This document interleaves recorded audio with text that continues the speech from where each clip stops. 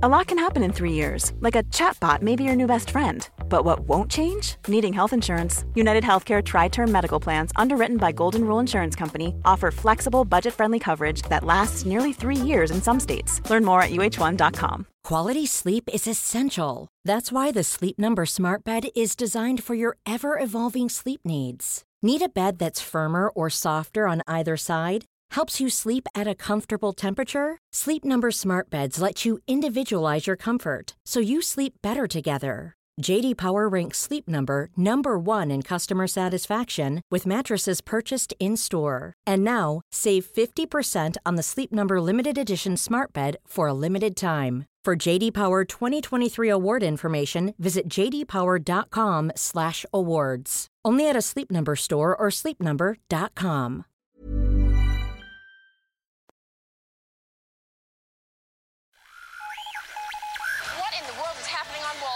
Economic indicators. Who knows where this is going to end up? To understand the economy, you have to understand human nature. This podcast is powered by Acast. How are you doing there? It's David. It's the podcast. You know the drill. We're trying to make economics a little bit more comprehensible, a little bit more, I don't know, self-evident. Sometimes things are complicated and I suppose more importantly, germane to your life, you know, putting all the little dots and joining them up together. How are you, Head? I'm good. Yeah, not bad. What have you been reading this week? Oh, you're going to love this. You've been in the library all week. I have been in the, you know me, I love a bit of reading. I've been in the library. I'm deep in this project, right? Which is a kind of a mad project. But this week's character, Johannes Gutenberg. The man behind the printing press. He is phenomenal. He's unbelievably interesting, right? Brilliant. He's a hustler. He's a designer. He's an entrepreneur. He's a technician. So Gutenberg, obviously, we know the printing press, right? Yeah. Gutenberg. Give us a year. 1452.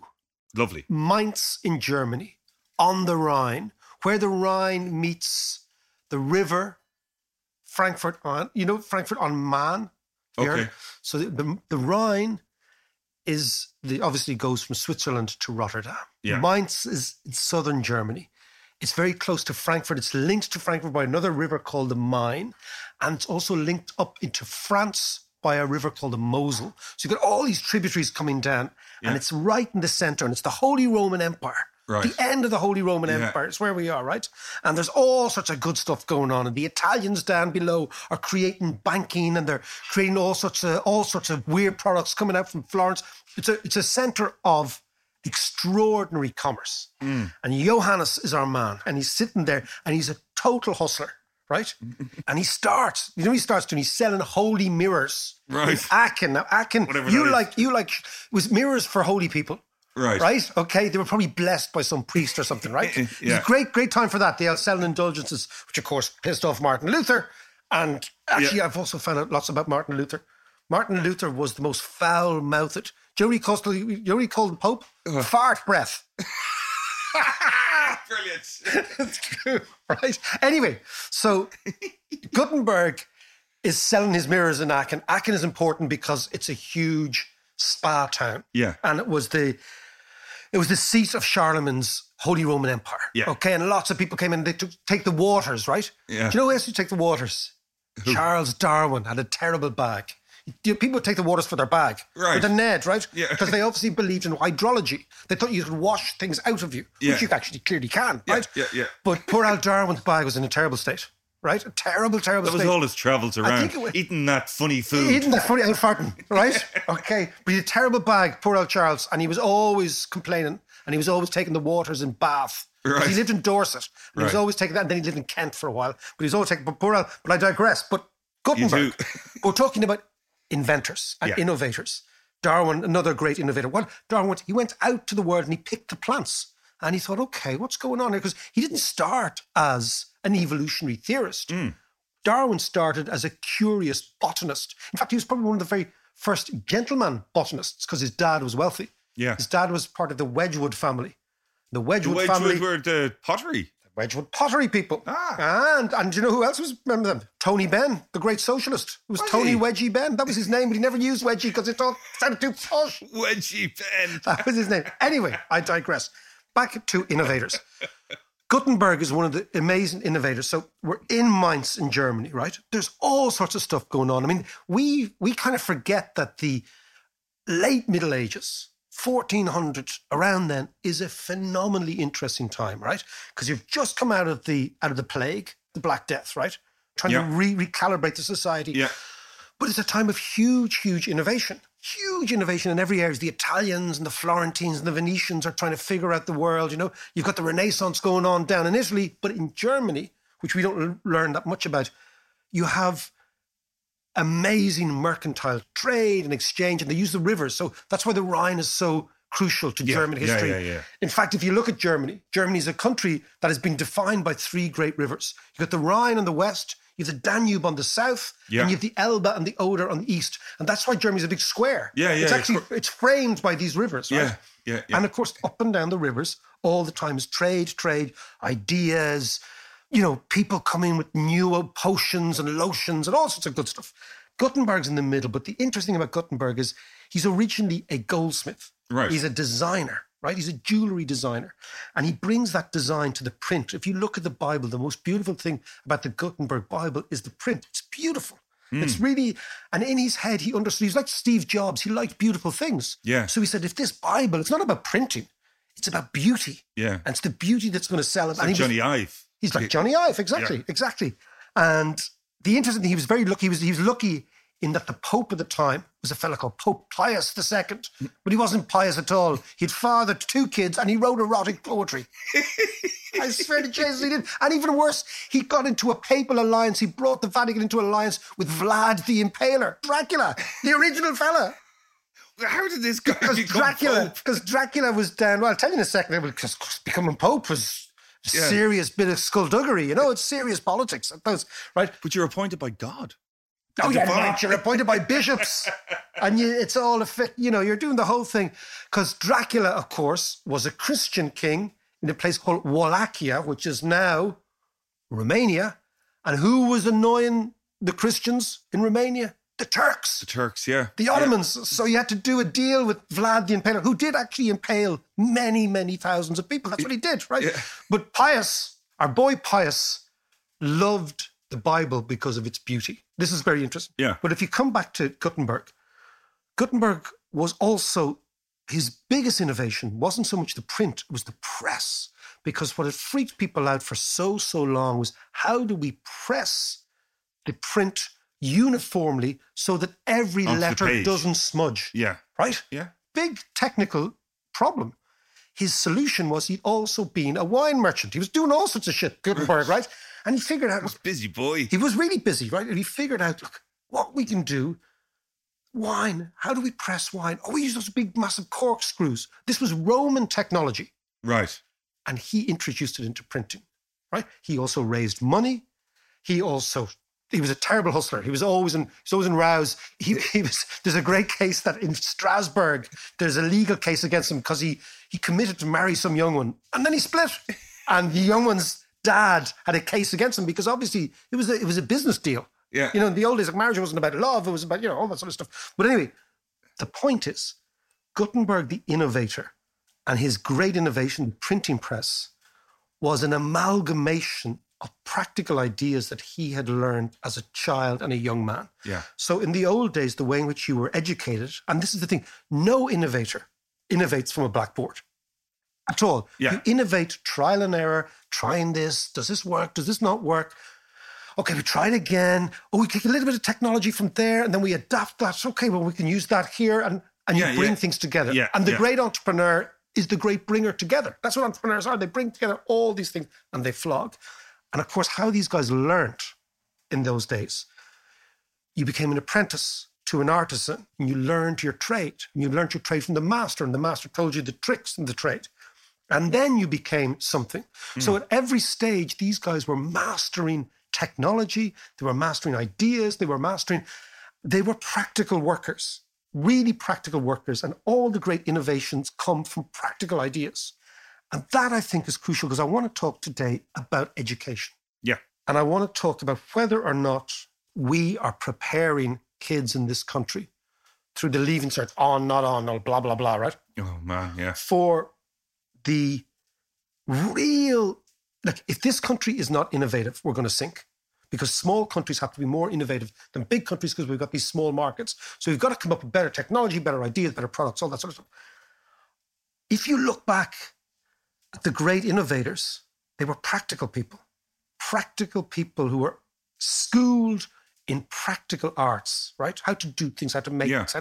If we now are driving hundreds of thousands of young people, so there's like, if you think there's 60,000 people odd to the Leaving Cert, of those, about 40,000 go to university.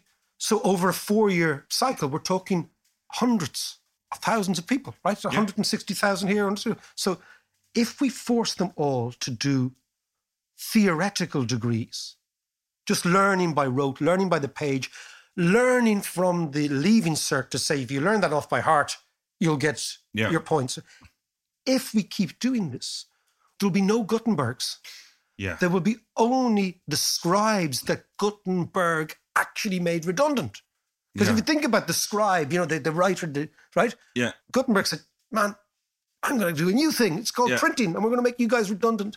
And the pace of change now, because of technology, is so phenomenal that we in this country really have to get our head around practical degrees in technology to make not just great technologists, but great innovators as well. Yeah, absolutely. Well, with any first degree, you come out of university after 3 or 4 years or whatever with your first degree, and you're actually qualified for nothing.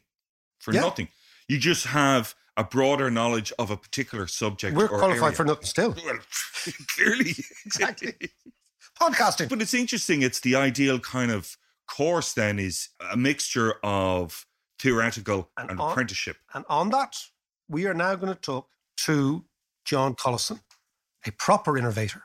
John Collison and his brother Patrick set up a company called Stripe. Now, they'd already set up a company before this when they were 16, and sold it for 5 million quid, right? Right. These are really clever guys. Smart boys. They now live in Silicon Valley. They live in San Francisco. Yeah. Their company Stripe is now worth $35 billion. Wow. It's mad, isn't it? So we're going to talk to John, right? Yeah. Because John set up, and Stephen Kinsella, who's an economist down at UL, good dude, known him for a long time. We're going to talk to the pair of them on this really fascinating course, which is trying to make innovators out of software engineers to try and do what Collison has done and basically try and produce more and more and more people like that. So let's go and talk to them. A week ago, a new course was announced in UL. It's called the Immersive Software Engineering MA. It is the brainchild of Stephen Kinsella, Professor of Economics down at UL, a man I've known for many years, and John Collison, the co-founder of Stripe, also a character I've known for many, many years. Gentlemen, good afternoon and welcome to the show. Thanks very much. Great to be here. So John, let's kick off with you. John, tell me, what is this new course? What is it about? Why did you come up with it? And what do you think it's going to do for the graduates who attend? Software engineering is a domain that you learn by doing, and certainly you get much better at it the more you do, which sounds fairly obvious at some level. It's the case for a lot of domains. But if you look at how traditional computer science programs work, they don't really set people up for success. They're highly theoretical, and then people are dumped into the workplace after maybe a 4-year degree, and they're going to be encountering a whole bunch of new concepts for the first time. My experience with software engineering was actually very different. I never studied software engineering in college. I had, coded away at various projects as a teenager, and then when we started Stripe. And again, it was all very much this picking things up as you go, as you actually need to learn them on the job. And one thing also, I'll say we notice at Stripe is that the people who join Stripe, the new graduates who join Stripe, who have some experience of actually doing software engineering, they get on much better than the people who have only ever seen it in a classroom environment. So take, that thought is thing number one. UL obviously has been doing co-op the longest of any university in Ireland, has one of the largest co-op programs in Europe. UL, I think, gets this across a whole bunch of different domains, is that, for a lot of jobs, you need to have really good interactions with industry and employers. And so I think the idea behind this course is, how can we set up software engineering for what it actually is in the 21st century, which is, a very rapidly evolving domain where you need to actually be hands-on with the work. And that was how immersive software engineering came about. John, what you were talking there is which I think is a lovely place to start, is the essential alchemy of innovation, which is trial and error. Tinkering around, messing around, getting things right, getting things wrong, taken from some other place that you mightn't have even imagined take things from, and then suddenly you have a product, and then putting that product to the market, and then suddenly the market says, oh, we quite like that. And away we go. Explain to me, and again, this is from your own background, not just at Stripe, but also as a teenager messing around, that trial and error process, where do you think that curiosity to tinker around come from in the individual, in the person? There's an element of problem solving it. There's a puzzle-like aspect of it. A lot of people talk about, being up late. I remember, again, when Patrick and I be working on software projects as teenagers back in Castle Troy, which we were just talking about when the show started, and just that flow zone of, staying up, from 9 p.m. to the wee hours of the morning, 3 or 4 a.m., just because it was so enjoyable, that state of kind of problem solving that you're in. I think, software engineering is a great career for many reasons. I mean, it's a huge shortage of software engineers. It pays really well. But again, one of the things I think about it is just how enjoyable it is, because that tight feedback loop between what you are doing and the results, in that, if you're an architect and you have a great idea for a building and you think it's going to be, a fabulous design, between that mad night, again, between 9 p.m. and 3 a.m., where you're sketching out the design, between that and, people actually being in the building, it's going to be quite a number of years. Whereas as a software engineer, you can have that really great idea, start coding away on it. And, there's lots of these real stories of people getting something up and running in a weekend. In our case with Stripe, it was, we were in college at the time when we got the first version of Stripe up and running. It was 3 months between when we first wrote, our initial lines of code and had our first paying customers using the product. That's still, that's that amazingly short feedback loop. And I think that's where a lot of, just why the domain is so satisfying, that's where a lot of it comes from, is that really tight iteration loop, and the fact that the effects of your actions are very visible to you, and you have that kind of interactivity. And again, that's what we're trying to get going with the course, is that you'd be like, given that is one of the most enjoyable things about software engineering, you'd be mad to then make it this totally academic, chalk on a chalkboard, exams, exercises. It's like, no, let's go do some software engineering. Go out and, write drone writing software at Mana, or, write autonomous car control software, all this kind of stuff. It's both really interesting. It's the future of the world, and you'll learn much more as a result. Now, listen, we're going to hold that thought. And Stephen, I want to bring in you in here, because again, what John is saying, and I can see it, and if you could see this, guys, and we're just chatting here in the podcast. A lot of gesticulation. But when I throw John the what's the crack of this software engineering, the animation, it comes right through. But Stephen, animation, enthusiasm, innovation, disruption, these are not words you associate with education. Okay, in fact, the opposite tends to be the case. How did you manage to, get this course through the various different gatekeepers? And I'm not saying UL as they're all the bloody same. I don't give a damn who we're talking about. They're all the bloody same. How did you manage that, Stephen? Because it's quite an achievement. Well, thanks. I mean, I think it's probably worth talking about like just how many new things are in this course. So go for it. You get a master's in 4 years, not 5 or 6. We train you like medical students 40 plus weeks of the year. You spend 45% of your time in companies, places like Stripe or Facebook, LinkedIn, lots of big companies, small companies, startups. And when you're on campus in UL, you don't learn in classrooms. You learn in studios, which is a totally different experience. You learn the way architects learn, in fact. There's a whole bunch of innovations under the hood. including things like we've moved away from modules. Now we do blocks. It sounds semantic, but it's really not. It means we've got total flexibility. Explain that both to me and to the listener. What's the difference between a module and a block? The module is 12 weeks. So you do it in 12 weeks. So you taught in Trinity. David, you taught on a 12-week rotation. It's same for everyone. With blocks, we can do 2 weeks, 7 weeks, 9 weeks, at 14 weeks, whatever is required to get the real depth in there for the students. We have a really, really tight feedback loop between the companies that we're working with, the researchers that we're working with, and also the students. So the companies will be coming in sponsoring projects, the students will be working on the projects, and it'll be a really nice, very fast feedback loop there. It's a completely different model. Under the hood, there's a lot going on. We're the first engineering program in Ireland to have a portfolio, and not just coding, but show me evidence of creativity, of excellence, of curiosity. We want all this extra data on you, because we really are looking for exceptional people, and that doesn't just mean people who've got 600 points. A big part of what we're trying to crack here is the residencies, in that the whole thing would not work. Getting a master's in 4 years, that's a really accelerated timeline. The whole thing would not work unless you were getting academic credit for the time you spend in companies. And I think that's important to just drill down on, because oftentimes internships or something like that are viewed as like, oh yeah, it's nice to do, and you get a contact in the company. We always joke about this making the tea thing, but that is, maybe only a slight exaggeration in terms of what you're doing. And how we've deliberately designed the course is that the residencies are part of the learning and actually count towards some of the academic credit. And when you say kind of what was hard in getting this through, as it were, I think that is just a very novel thing, certainly in a software engineering context, that took a bunch of work.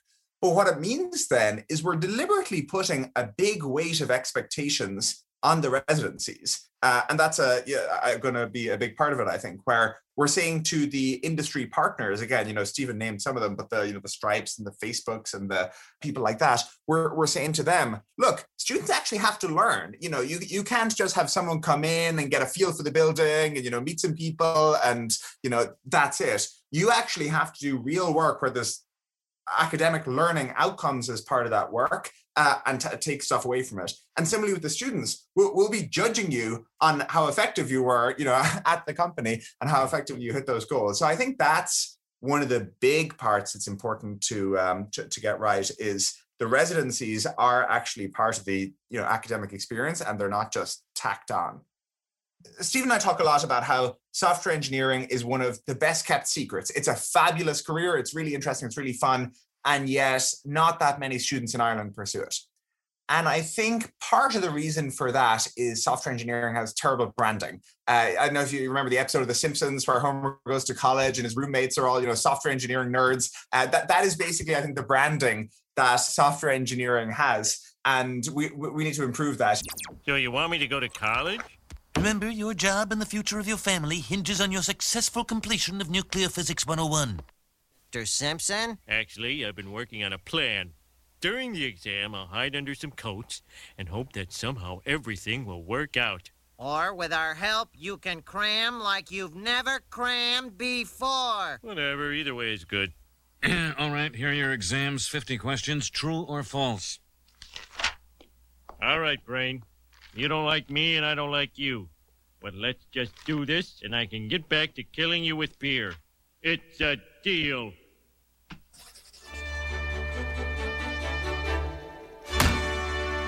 Oh, I'm gonna lose my job just because I'm dangerously unqualified. Mr. Simpson, there is a way. We could, use a computer to change your grade.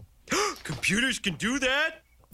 Stephen says that we need a Grey's Anatomy for software engineering where, they're hip and young and cool, whatever. And this is what UL is going to provide. It's a sort of it's a Tinder for software engineers.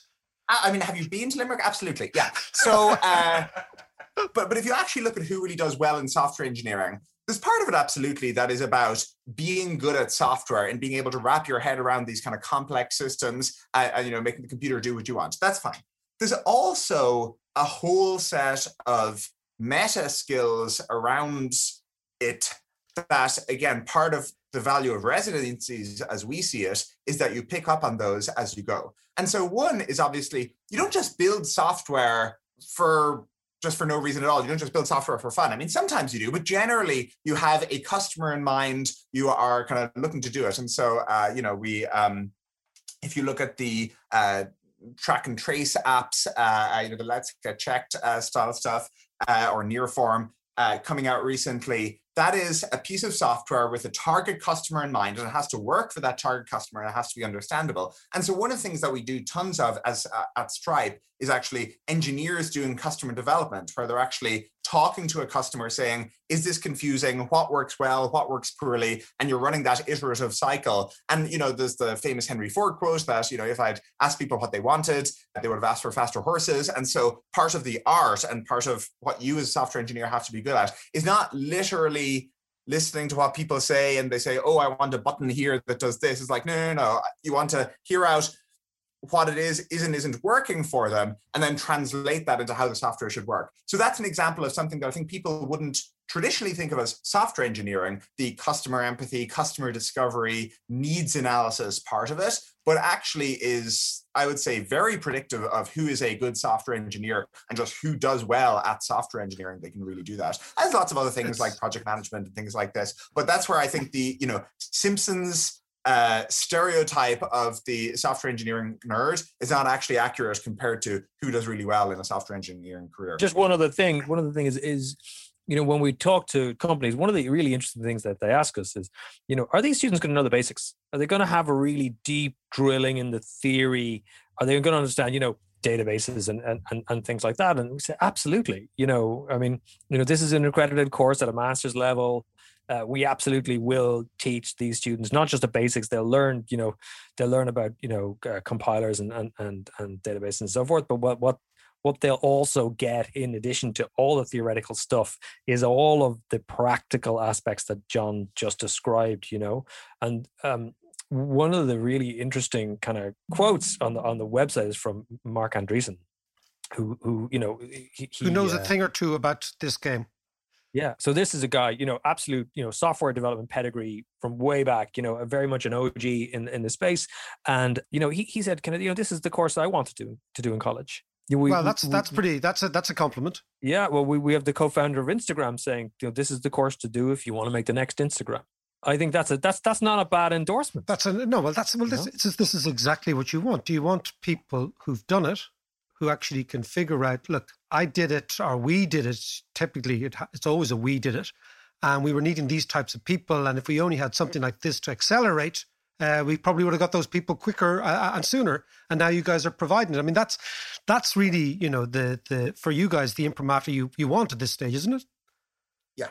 And I think that point is important on Mike Krieger, saying that this is how you create the next Instagram, which is, we're trying to get things going with a really good set of industry partners where there's just a good mix of work available to you. And part of our thinking is you're going to have a whole bunch of different residencies over the course of your time at UL. And so part of what you can do is you can just try different things. You can work for a little bit of time at Stripe. You can go design you've probably seen on Twitter, Mana, their videos of the drone deliveries you're doing. You can go work on the drone routing software there. You can go work at Provinsio and, they're trying to reduce the incidence of car crashes. You can go try and fight climate change. There's Viotas, which is minimizing electricity use, or there's Watershed, which helps companies go carbon neutral. So all these different things in a menu of things you can do. But, when you graduate, it might be the case that then you go join one of those companies. That'd be great. It also might be the case that when you graduate, you go start your own thing. And again, one of the things that I think is most exciting about software engineering is the barriers have come down so much to be able to actually start your own company, where it is feasible for, just two people with a pretty bright idea to go off and run with it and spend half a year or a year working on it. I mean, again, that's Patrick and I started Stripe while we were at college. And that is really part of the design of the course, is the notion that a lot of people will become professional software engineers at companies, go do that. But a lot of people may start their own thing. And indeed, the two of the partners that we have are Frontline Ventures, a VC company, and Enterprise Ireland. So, and one of the learning outcomes from one of the modules is actually to set up your own company. So, we have this built in from the start. What strikes me is that one of the problems with education as a general concept is the way it's been so stratified. So you go to school, you go to secondary school, then for 5 years after secondary school, you do some sort of university training. Certainly here in Ireland, we've got very, very high levels of third level attendance, and then you stop. And then you're 23 years old and you stop. And the data is very few people ever go back and do anything else ever again. Are you saying, John, that, if you've been knocking around for a while, just knock on our door because you might find this interesting? Well, look, I'm not sure I'm the most qualified person to be opining on education as a general matter. I didn't even finish third level education. But yeah, not everyone should become a software engineer. And I think, you get all this, everyone should learn to code thing. It's like, well, you should learn to code if you want to learn to code and you like it and you think you'd be good at it. But many more people should become software engineers than currently do. And that is everything behind this. And that could be mature students, as you're referencing, or people who've kind of pursued one career but realize maybe they want to do this instead. But we also just look at the set of people, the first students who will matriculate into this course are currently in TY or in fifth year. So that is the set of people who are, going to be first eligible for this course. And as Stephen says, there's a lot of people who maybe they did really well in the junior cert, they are really good at maths, and they and their parents should be thinking about not just, maybe they're thinking of doing theoretical physics at Trinity, or maybe they're going to go pursue medicine or engineering or something like that.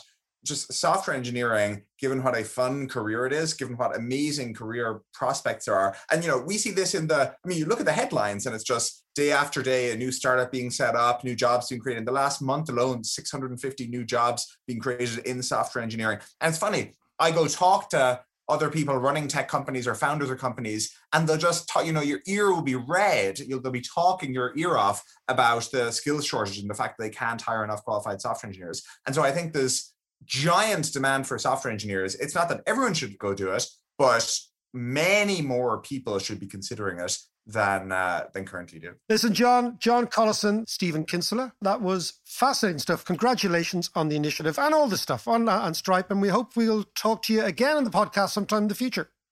Absolutely, this is fabulous. Thank you. Thanks guys.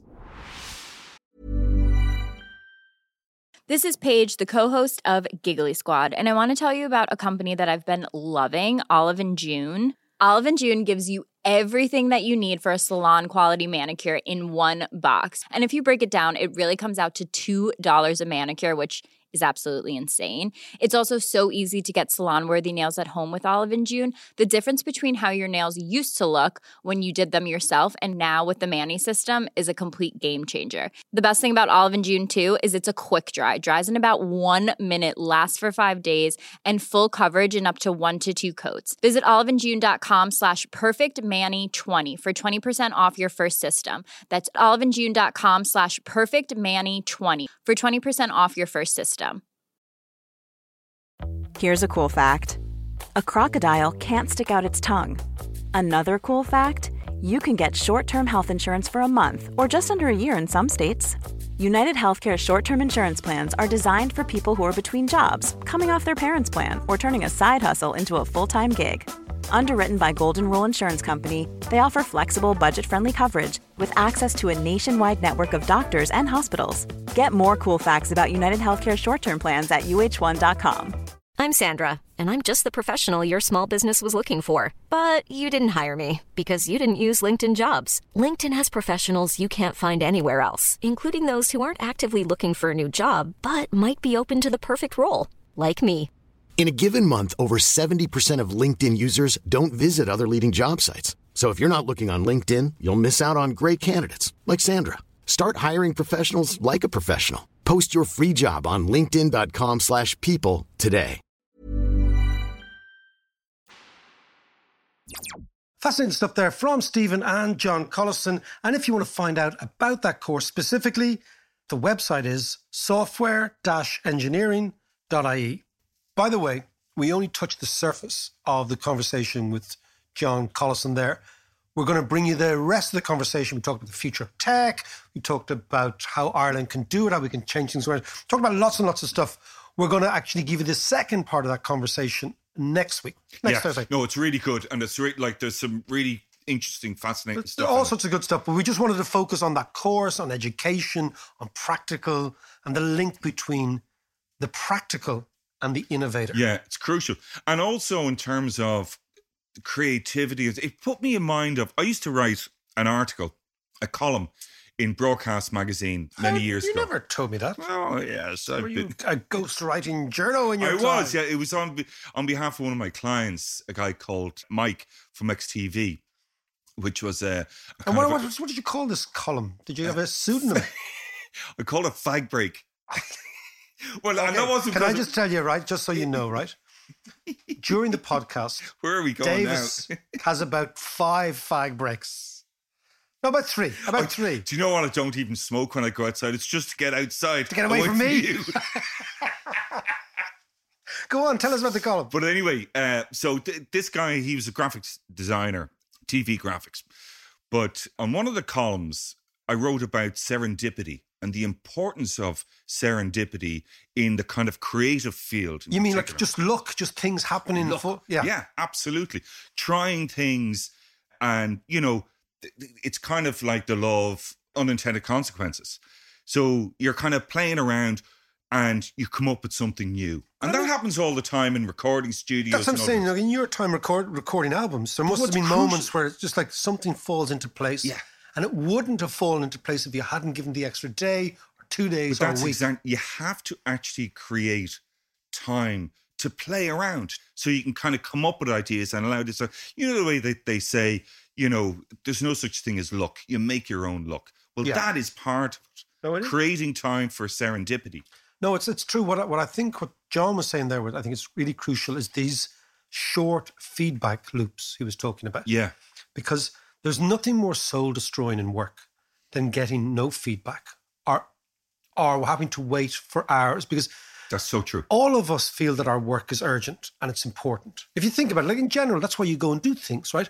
And if you're getting no feedback from either the product itself or a boss or a manager or whatever, you think like, what's the point of me doing this? Yeah. You know, what's the point of me doing this? And that idea that himself and his brother got Stripe from the idea to somebody paying for their product in 3 months. That is incredible And stuff. I hadn't thought about software engineering as being almost instant gratification. And that's really important because that's what keeps you going.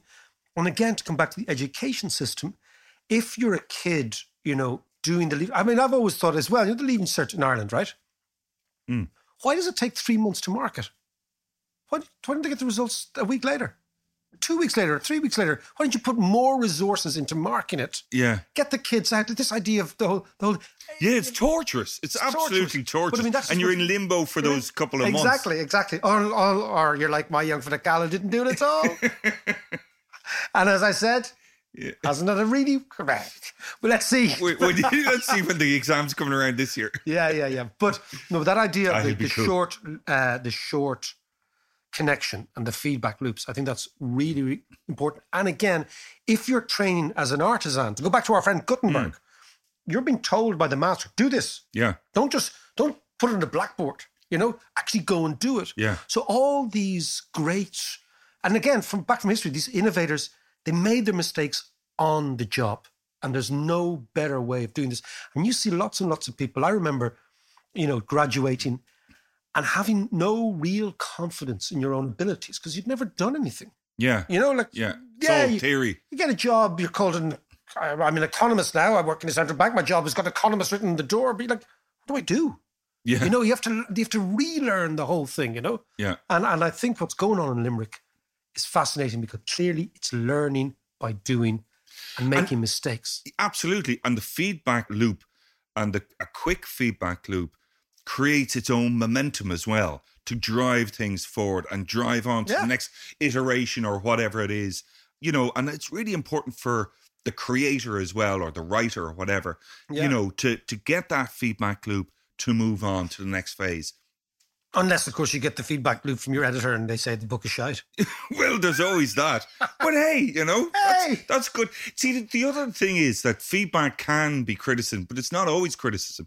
It's constructive criticism. Oh, yeah. No, you're right. And the worst thing is to be in limbo. And you see it all the time. You know, somebody said to me, and it's a quote from somewhere, like, there's never really bad workers, there's only bad managers, right? Like there's never bad students, there's only bad teachers. Because part of managing people is managing their deep sense of themselves. Because, it goes back to the Greeks, why do we do things? Why do we exist? Why do we think about philosophy? Why do we think about ourselves?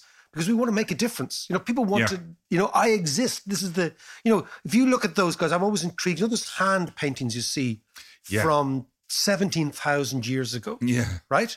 Somebody leaves the impression on their hand, and what they're trying to say is, I exist. Yeah, I've been here. I've been here, and I'm important. Mark was here. Exactly, but I'm important, and this age, this ego that people talk about, that so many people say, oh, the ego's out of control and la la la, but the ego is what actually makes us human. Yeah, and the feedback is what gives us that gratification that we're on the right path. And once you're on the right path, then the process of innovation doesn't become this extraordinarily difficult big project.